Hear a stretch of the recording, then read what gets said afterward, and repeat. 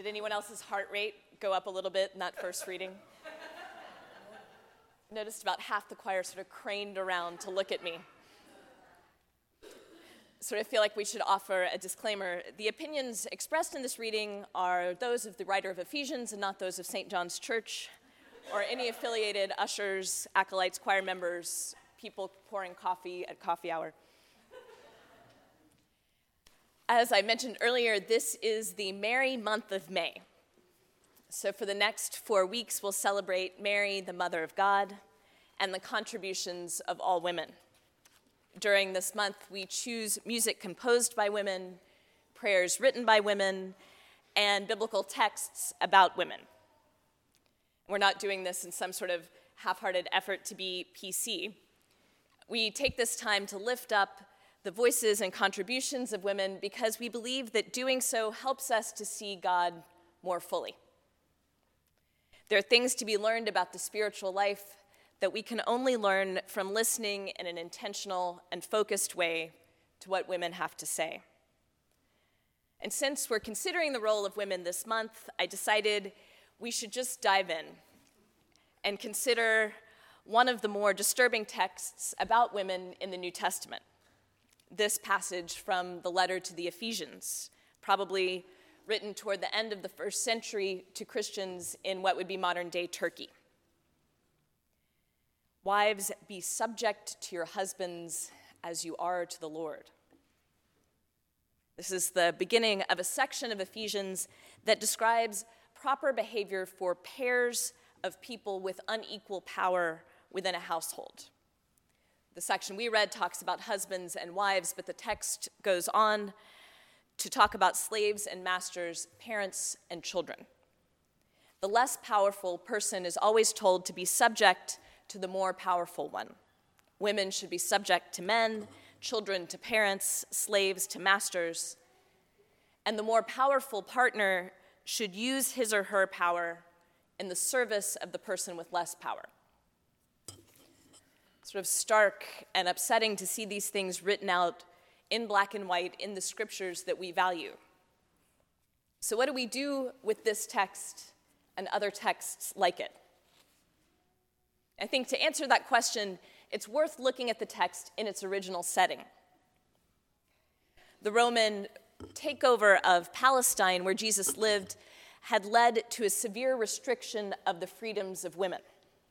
In Jewish law, there were marriage contracts. Women went into a marriage with property, with a set of rights. If you have Jewish friends, they often have a framed copy of that contract on their walls. It's a tradition that still continues. But then the Romans took over. And in Roman law, the head of the household, this is where we get the phrase pater familias, the head of the household had near total power over everyone in his family, which included wife, children, slaves, and employees.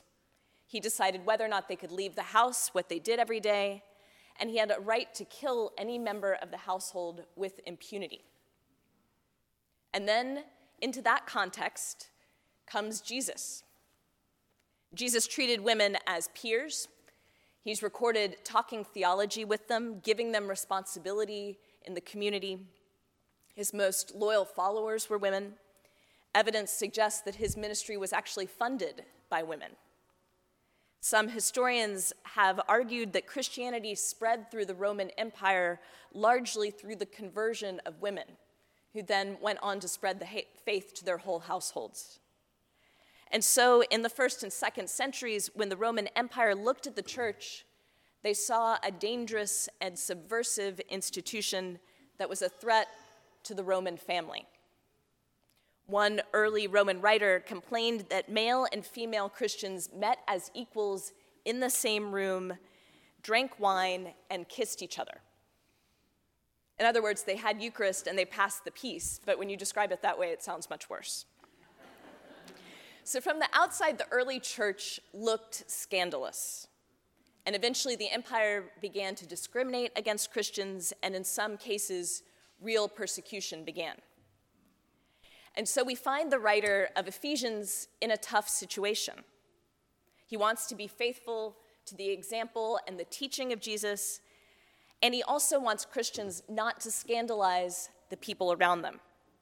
He wants them to be accepted, yes, so that they can convert people, but mostly because he wants them to blend in so that they don't bring the empire down on their own heads. He's trying to protect them. And so we see him doing a very careful sort of tightrope walk. He's trying to make the wild and wonderful equality of the early church fit within a strict, male-dominated hierarchy in the Roman world. And he's doing it with the best of intentions, for the good of the community. And if you read the text carefully, you can see that sort of push and pull that he's dealing with. Women, be subject to your husbands, he says. But then he tells husbands not to act like Roman fathers, to use their power with love. There are all kinds of Roman household codes like the one we see in Ephesians that are written by pagan, non-Christian Romans.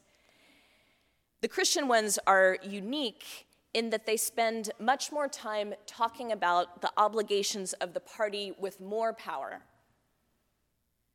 The writer of Ephesians is much more concerned that the people with power use it wisely and kindly than he is in making sure that women know exactly what it means to obey.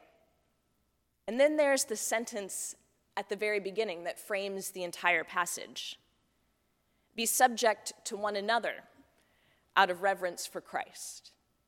The writer starts the whole thing with a sentence that undercuts the entire argument he's making. Women should be subject to men, slaves should be subject to masters, but really, the frame for the whole instruction is that Christ is in charge, not any human person, so we should be subject to one another. Deference and consideration should be mutual. I want to be clear, I'm not trying to minimize the destructiveness of this passage. This chapter actually contains the verses that Christian slaveholders in the United States used to justify their behavior. And the idea that women should defer to their husbands is still official doctrine in some Christian denominations. It was what I was taught as a child, but then I also had a mother and a grandmother.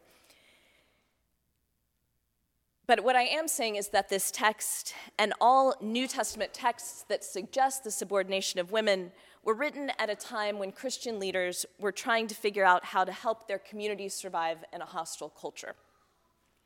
We can surely disagree with how they did it, but we should read these texts with an eye for the way that they undermine the very inequality that they seem to set up. The text sets up a hierarchy, but it's a hierarchy that contains the seeds of its own destruction. Men are given the power in this text, but they're told to use their power as Jesus did.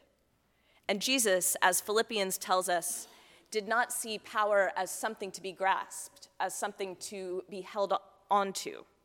Instead, he let it go, choosing humility, mutuality, and genuine partnership. These texts contain a challenge to us. Most of us don't struggle to believe that all genders are equal. However, all of us, at one time or another, failed to follow the model of humility, deference, and mutual respect that Jesus set out for us. When we're in a position of power, maybe because of our gender, maybe our race, maybe our financial status, we can choose to use that power as Jesus did, not as something to be held on to, but as something to be let go so that we can be of service to others. We can be aware of the hierarchies that our culture sets up, and like the early Christians, like the writer of Ephesians, undermine them in the name of Jesus. And when we're on the other side of the table, when we're in the less powerful position, we can refuse to give up the dignity and self-respect accorded to us as children of God. We can choose to act out of a sense of strength, exercised in love, rather than subservience. The early church got it. Their relationships were characterized by an equality, by a mutual respect, and a mutual sharing of power that it was so radical that it threatened the Roman Empire. May we imitate them, living with a love that undermines every hierarchy, seeing power not as something to be sought and clung to, but as something to be given away in service of others. Amen.